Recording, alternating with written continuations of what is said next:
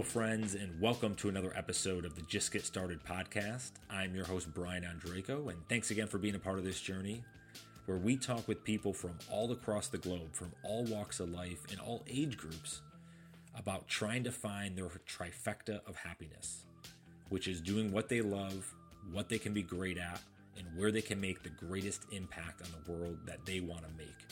And this week's episode is no different, where I welcome in Deborah Olatunji, who is a writer, an award-winning poet, an activist, a public speaker, and the author of Unleashing Your Innovative Genius: High School Redesigned. Deborah is a 17-year-old rising college freshman from Newcastle, Delaware, who is intensely passionate about being an igniter and catalytic force in the education system.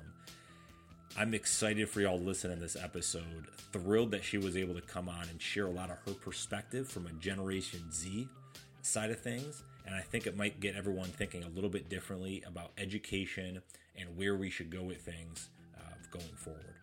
I hope y'all enjoy this episode. Without further ado, my chat today with Deborah Olatunji. Let's get it started. Deborah, welcome to the podcast. Thanks for joining today. Hello, Brian. Thank you so much for having me on the show. Well, I'm excited. Always good. I have a lot of next geners on the podcast, and you being a part of that great community, I thought to have you on for a few reasons. One is I'm just impressed at 17 years old, some of the stuff you're doing, and I'm excited for you, hopefully, to maybe instill some confidence as well as some energy into other folks listening in, that they can go out and kind of achieve their own things at any age. And I want to get into the book a little bit, but before we get into that, where did the passion come on your end at such an early age to get into like solving education issues and kind of helping the Gen Zers, if you will, think a little bit differently? Where did that come from? I think it's good to preface that it definitely didn't just happen overnight. It was definitely a gradual process. And I think the real beginning of it was my sophomore year. I was taking a class, biology. It didn't go as planned because the teacher, he really just focused on pop quizzes. We had pop quizzes every other class. So instead of being excited for that class, we were all filled with dread, and there were different class periods that went at different times. And so he would try to trip us up in terms of who had the pop quiz, but it wasn't learning anymore. It was just a guessing game of whether or not we would have to wonder if our grades were going to plummet the next day, or whether or not there was something that was worth spending our time over, or just not at all. And so when I realized that for myself, that the class wasn't focused on me learning and my classmates were also filled with the same dread, I thought to myself, what does education mean? And, what does it look like for the next 2 years of my high school experience? Because this definitely isn't it. And a lot of my peers could agree that for the most part, this teacher was focused on getting the results on paper, but he didn't care about our critical thinking skills, our emotional intelligence, the things that we were really going to need to value in the next 2 years. And I saw that as a really big problem. And so I started asking myself deeper questions beyond what does education mean? And then also asking other students so that I had a more holistic view of what education could mean to other people, how this definition could be different from one another, and how we could work towards making that definition reality. Besides making some potential assumptions and kind of understanding where the education system is, what have you learned with the deeper digging? Like, how did we get here in 2020? I think we've gotten here through negligence. I think the phrase that people kept telling me throughout the entire process when I was doing my research is that the change is just going to happen by itself. And I kept realizing as I was digging deeper and deeper and deeper and asking more questions that just making that assumption on the surface level is so much more detrimental than sitting there and doing nothing, because you're assuming that change is happening when it's not.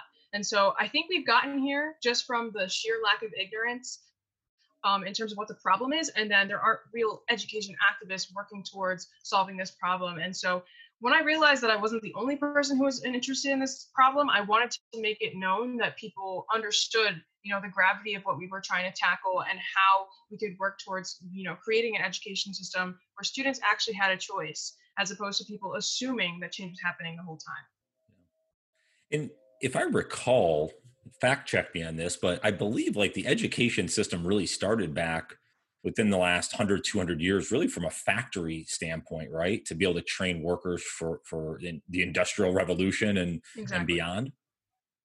Exactly. That's how it was made 200 years ago. And we're still working with that kind of system.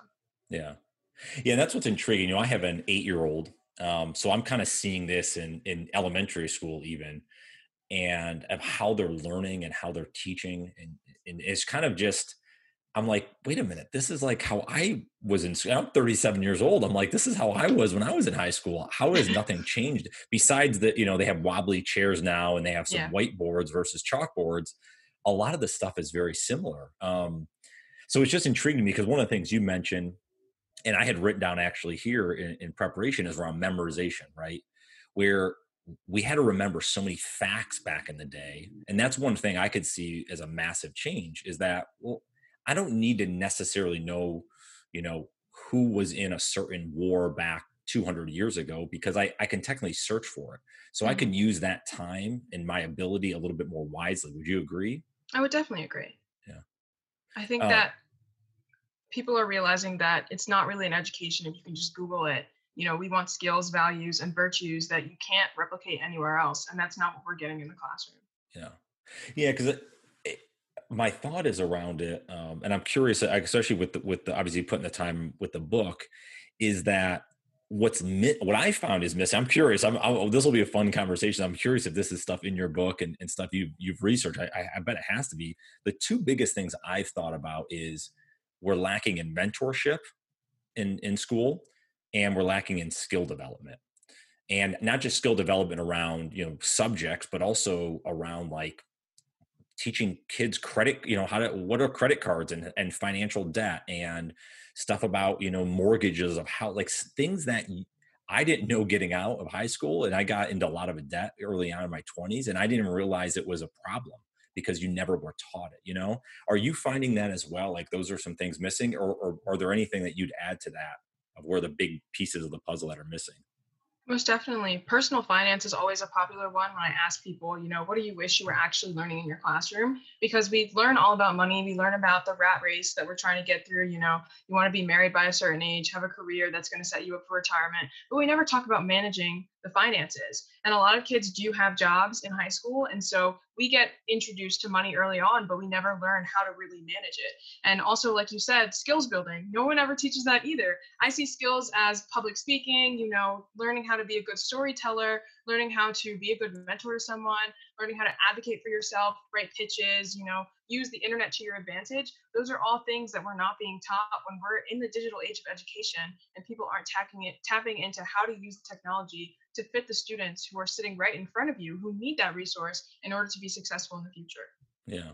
Well, and the majority of people, whatever they go into their quote unquote career, like they go to college for, most people change careers. Hmm. So it's almost not a waste, but like the skills as you're talking about that you're supposed to be learning for that career, now all of a sudden they may not even transfer over.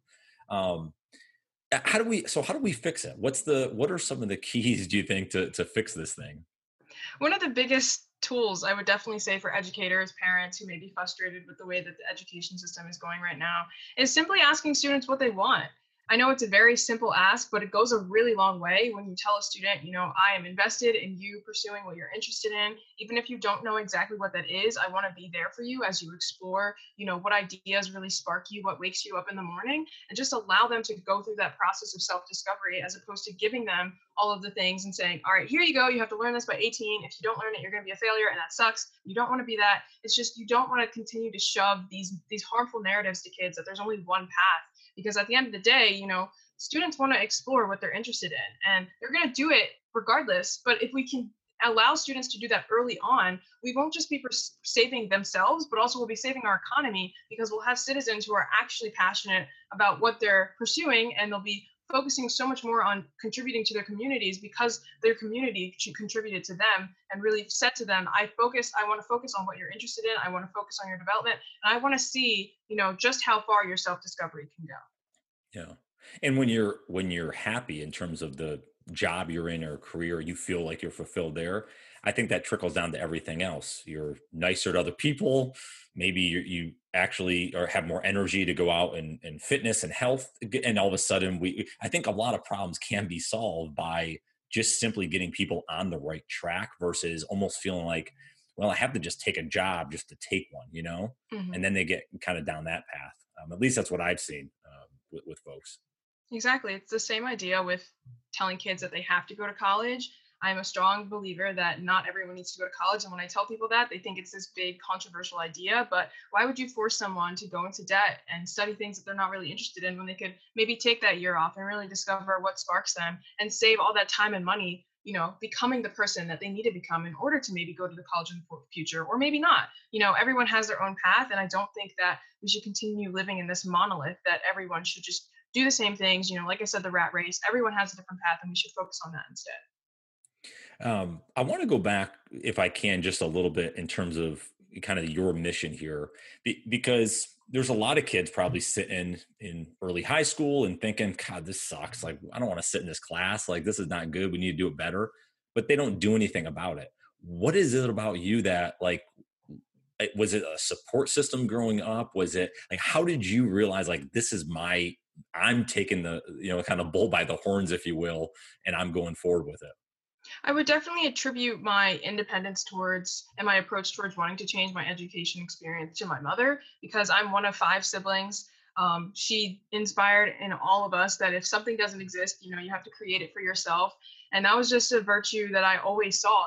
If there was a problem that I wanted to solve, I would get the materials. If I don't have the materials or the resources, I would ask the people in my circle. If there are people in my circle, I would want to expand my network to find those people, but always be in this constant state of problem solving. So I never see myself as someone who's stuck.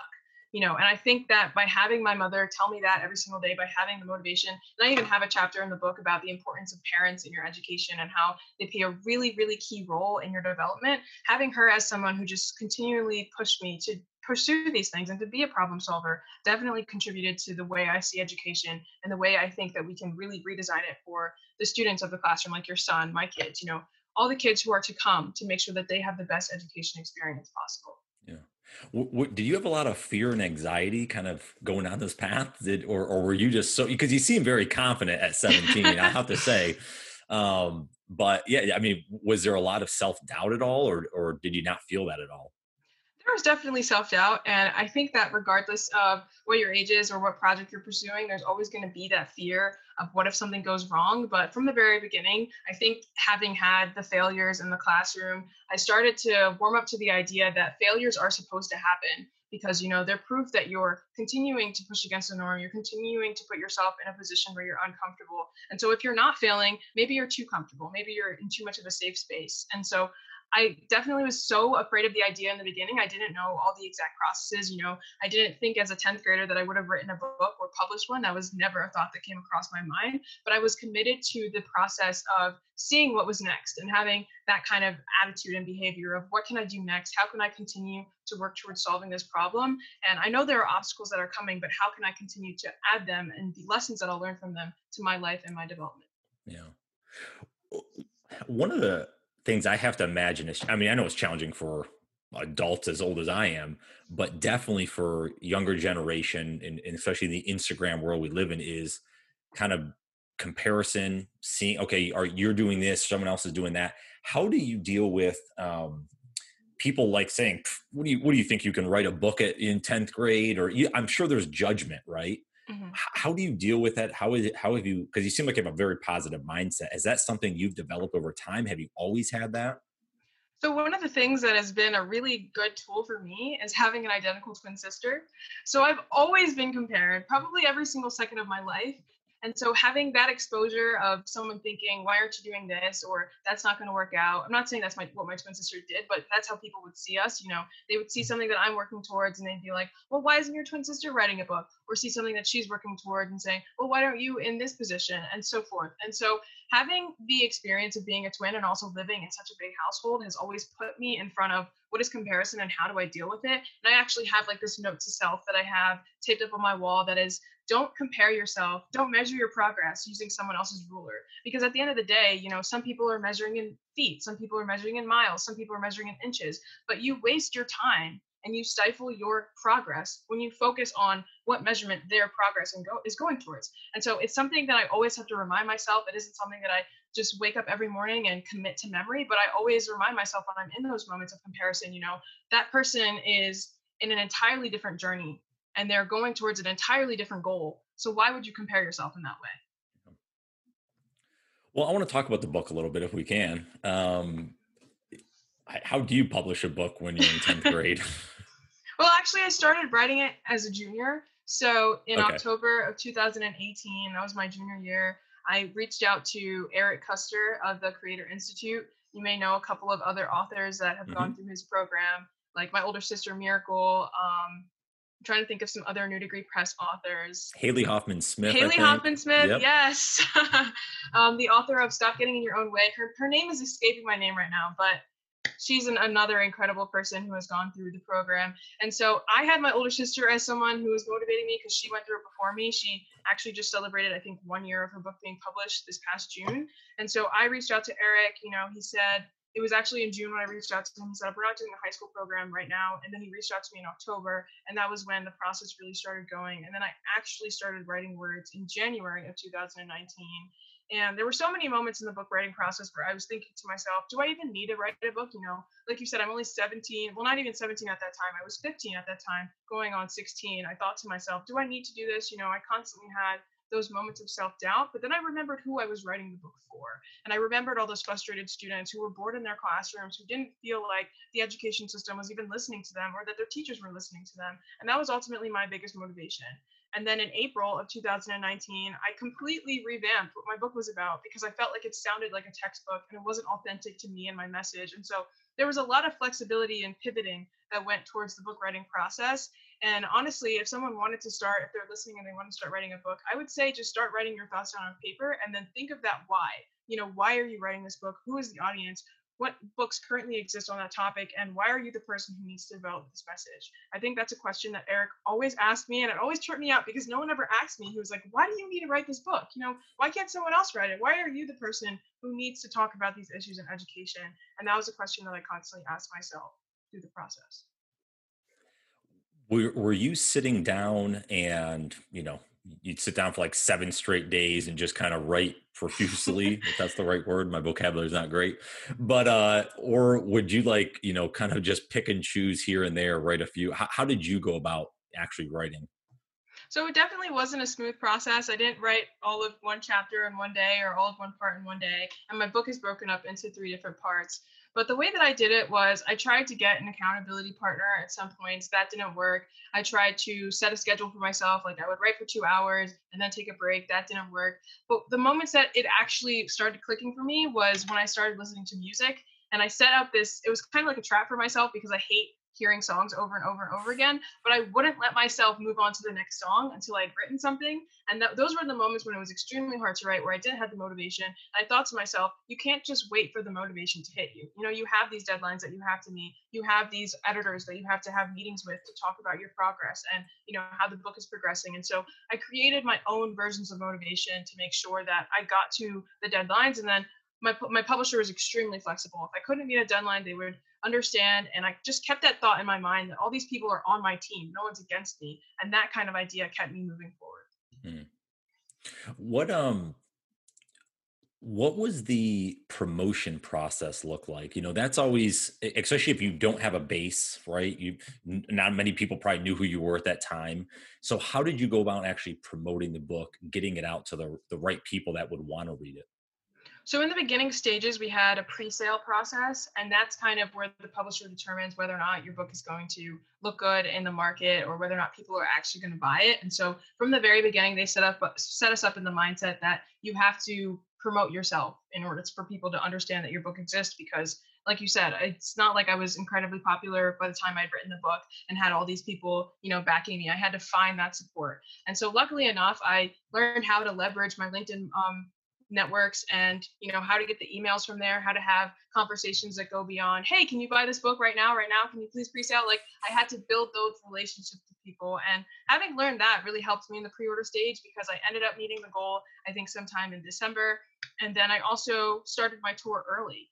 And how that happened was I got a local newspaper to write an article about how I was writing this book, how I was going through this pre-sale, so I could get press around the idea and get new people to hear that I was doing this thing. And somebody from Philadelphia actually read the article, gave it to their spouse, and that spouse worked for a school called Penncrest High School. And then she was speaking with her principal, and she said, I want this young student to come and talk to my classmates, to my students. I think she would be a really great source of motivation. And then the principal was like, no, I want her to talk to the entire school.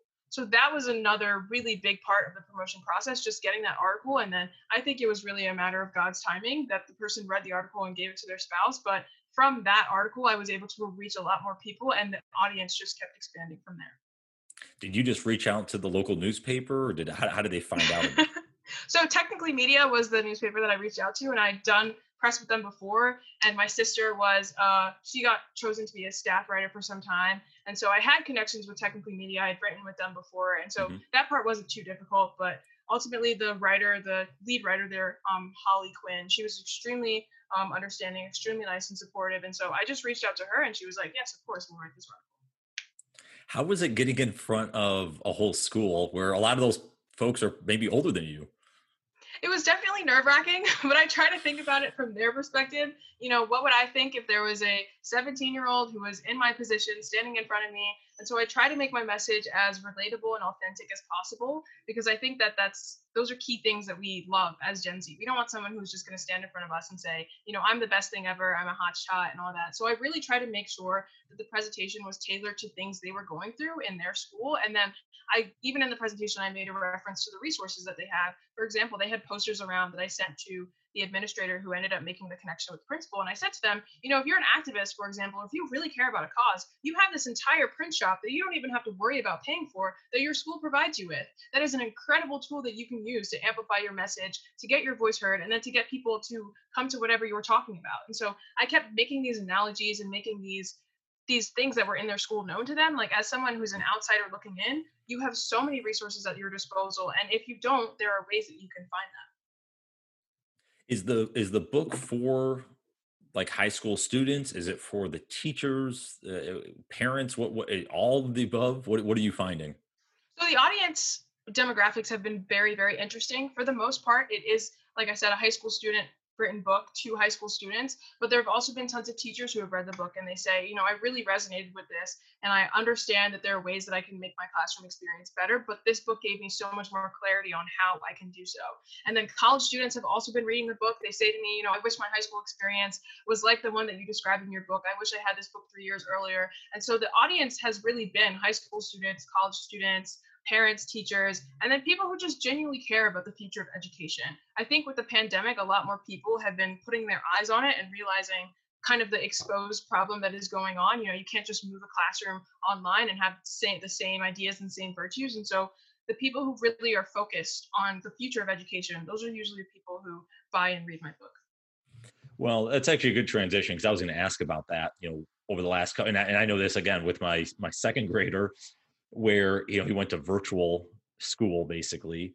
So like the work he was doing, I mean, it was, I don't know, probably took him, let's say 2 hours a day, on average, right? So what's the full day of school, the necessity for that? Like that was one of the things that I was thinking about, is like, is that even necessary? And I know the social aspect of it I get, but in terms of the learning, there's a lot of things like I would have him do, like watching YouTube videos, like science videos, or Netflix has like great documentaries, like other stuff that's really, I think, is probably knowledgeable, or important, not the traditional memorization. So how has the pandemic when you talk about open the eyes, like what are some of the initiatives that you think have worked well? What are some things that, again, maybe not so much, I guess? I think that one of the things that is really working well is teachers and administrators are finally asking what works for my students and being extremely intentional about making sure that they're not on the screen for too long, that they're not sitting down for too long, that they're actually engaged, especially for the younger kids. And then they're asking students, like I said, what do you want to learn? What are you actually interested in? How can we fill these 2 to 3 hours during the day with information that you're actually going to be excited to come back and learn? And how can we continue to make the school day something that is actually interesting to you? One of the downsides on the other side has been, like you said, the social side.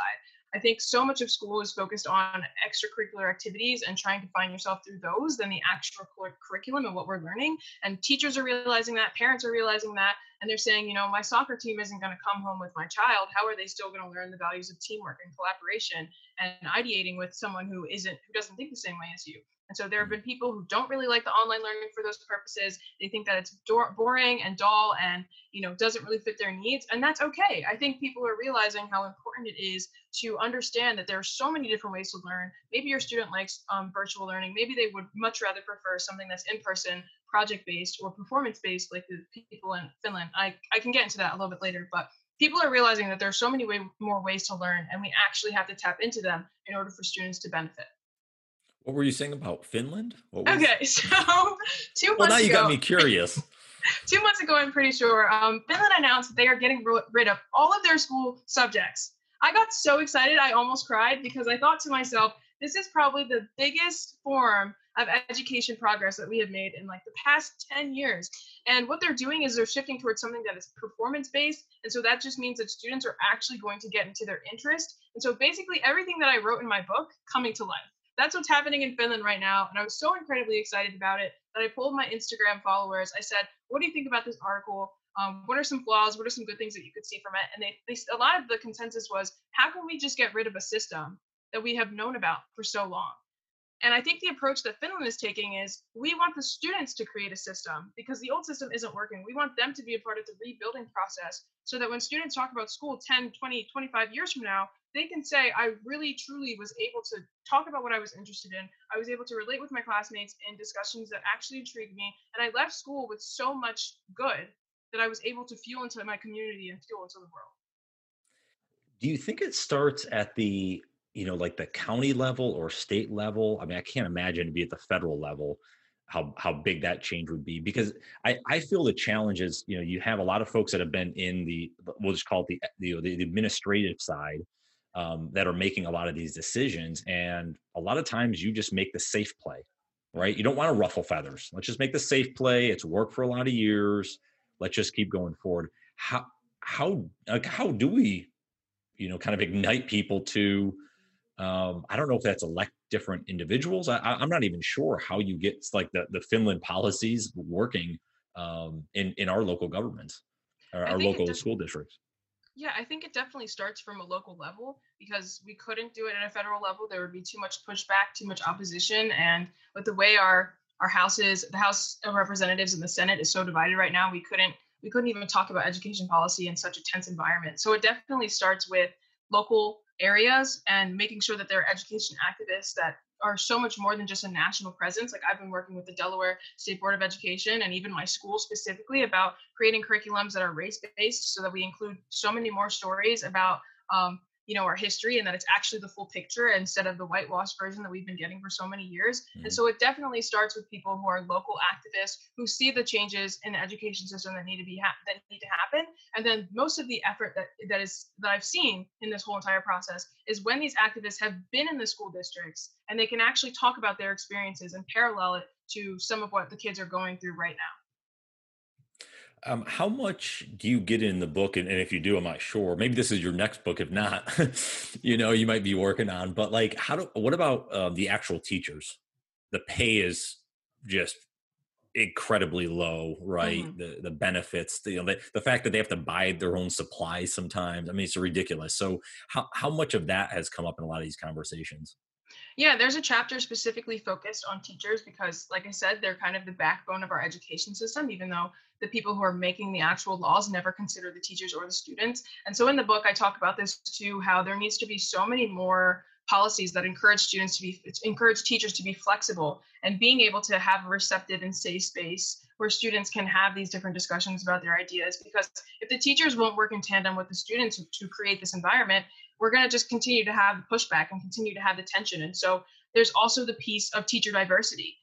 Oftentimes I hold this question with Eric Custer. How many teachers, if you look back in your yearbook, how many teachers were Black, Indigenous, people of color? How many teachers did you have in front of you who were just setting the precedent of who has the power, whose voice is important? So those are conversations that I continue to have with people as they read the book. They talk to me and they look through their yearbook and they say, oh, wow, I only had one Black teacher. I can't imagine, what my experience would have been like being a Black student if I had so many more. And so I think that it's a conversation of diversity, it's a conversation of flexibility, and it's also a conversation of addressing the teacher's needs, because you're right, they don't get paid nearly as much as they should be getting for the amount of effort that they put into the development of the students that they say, you're the future, you're the leaders, but you're not paying the people who are training us from day one to fully actualize our potential in the classroom and then in the community. Yeah. I won't go down this tangent, but like I saw this recently. I can't remember who was talking. I think it was Hassan Minaj, maybe on his Netflix show. I can't remember, but like was talking about like a lot of colleges, right, are using graduate assistants to teach a lot of the classes way more than they ever Hmm. used to because it costs a lot less and the colleges can make more money. So it almost similar. It's like you want the top trained individuals training the next generation, but that's not always happening. It's folks that maybe don't have as much experience. Not that they're not good, they just maybe Hmm. don't have as much experience, you know? Right. And I saw that episode, so I know what Okay. you're talking about with Okay. Hassan Minaj. I was definitely intrigued by that because I'm going off to college, so that's my next stage. And a lot of people ask me, you wrote this book in high school, you graduated, is that it? It definitely isn't it. The problem continues to exist in higher education. And I think he did a really good job of exposing that issue with how they're just basically exploiting graduate assistants to work for a lot less money when they should be paid almost as much as a professor because they're filling in that space and providing the information, like you said, for the people who will become the next professors and the next doctors and the next teachers and lawyers and people who run the world. Um, how do you manage all of this from a day to day? You're a full time student. You have probably stuff with the books. Maybe you're speaking. I saw you're doing this student leadership program. You're on a board of a nonprofit. Like you got a lot of stuff going on. So, are there certain habits you've developed from a time management or prioritization that you could share? Yes, I can definitely share a couple of my time management hacks, and they definitely change determining the system and like the season that I'm in because I'm also a varsity athlete. So I What do you had to play? deal with What's your that. sport? Track and field, I was a Oh, sprinter. oh wow. Yeah.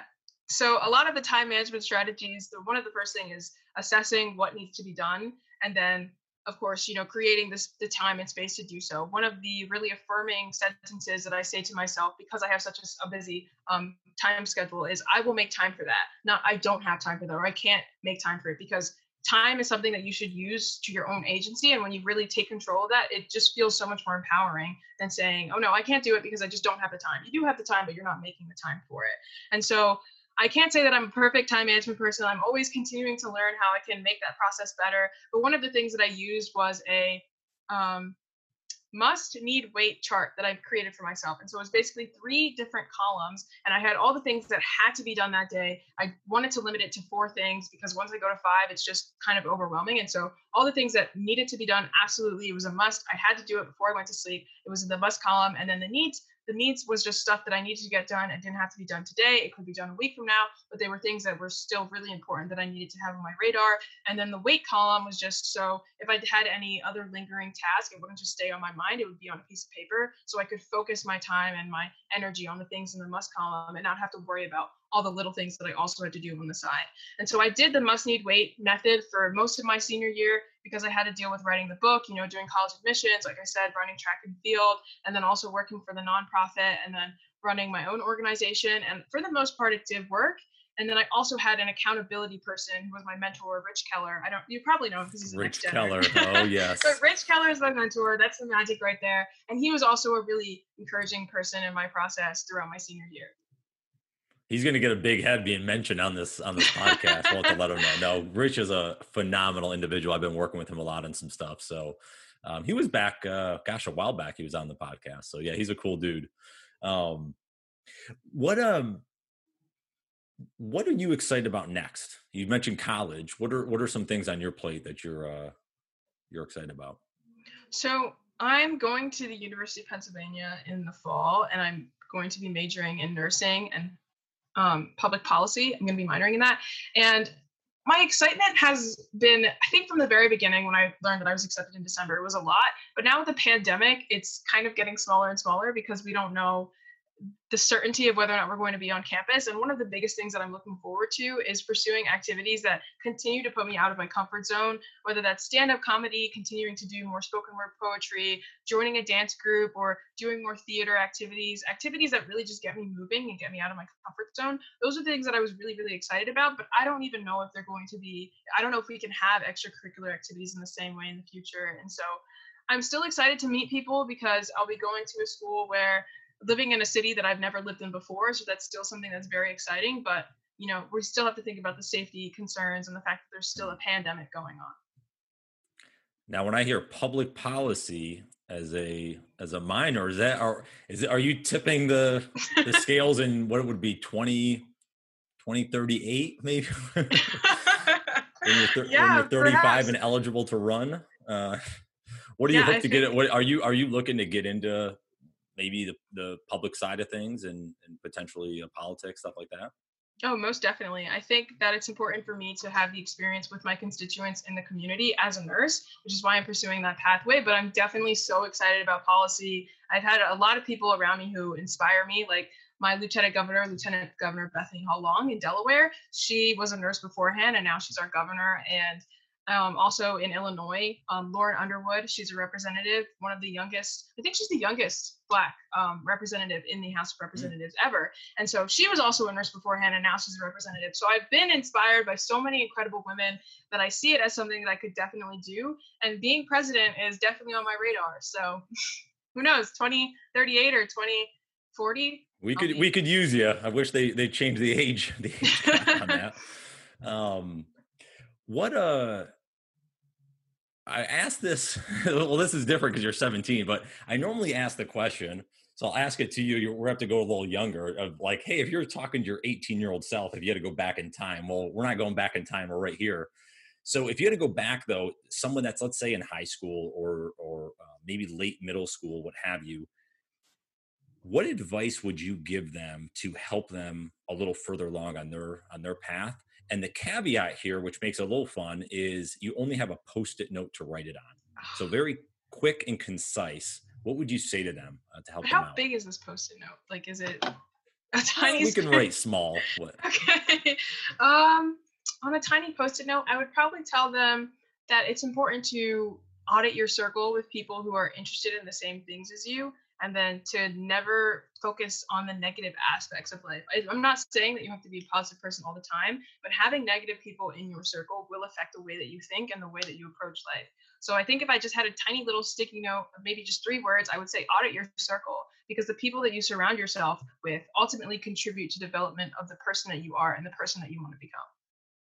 Have you always been around a great group?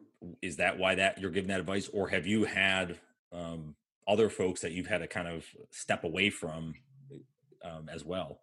I think in every phase of my life, I've had people that I've had to step away from. And there have also been moments in my life where I'm just by myself and I'm kind of with my blinders on with just an independent mindset. And I don't think that that's beneficial either. And so I've had to navigate through both of those worlds, being by myself and being around negative people, because it truly does affect your development. You have to learn when it's time to cut someone off or just say, I'll continue to be nice to you, I'll continue to be kind and say hi, but you can't have a part of my development. You can't be a part of the storyline that I'm continuing to share because you're just a negative part of it. And I don't need that energy, in my circle. Absolutely. Well, that is definitely great advice. And I think for a lot of folks, they don't realize that until way later, that the folks that they've spent around, actually, they sucked in a lot of that negative energy, and it made them make potentially poor decisions. Exactly. Because of that. All right. So your book, Unleashing Your Innovative Genius, High School Redesign, where can everyone find it? You can find it on Amazon. You can find it on Barnes & Noble. And you can also go to my website, www.deboraholutunji.com. This has been an absolute pleasure. I appreciate you coming on the podcast, sharing your journey a little bit, and hope to stay in touch with you as you continue forward. Most definitely. Well, I hope you all enjoyed that interview and hope to have you on the next one. And if this is your first time stopping by the podcast, I'm grateful to have you and hope you picked up a lot of great tips and insights that will help you on your own journey. And if you think I deserve it, I would certainly appreciate a 5-star rating and review on Apple Podcasts. You might even be listening to this on Apple Podcasts. You would just scroll to the bottom of my podcast, click the 5-star rating, write a quick review. Should take you about 20 seconds, and it allows this podcast to get out to more individuals, hopefully to get them started on their own journey. As always, if you all want to connect with me online, my website is brianondraco.com, and you can connect with me on Instagram and Twitter @BrianOndraco. I hope to connect with you guys online soon. I hope you have a great day, a phenomenal week, and we'll talk to you soon. Take care.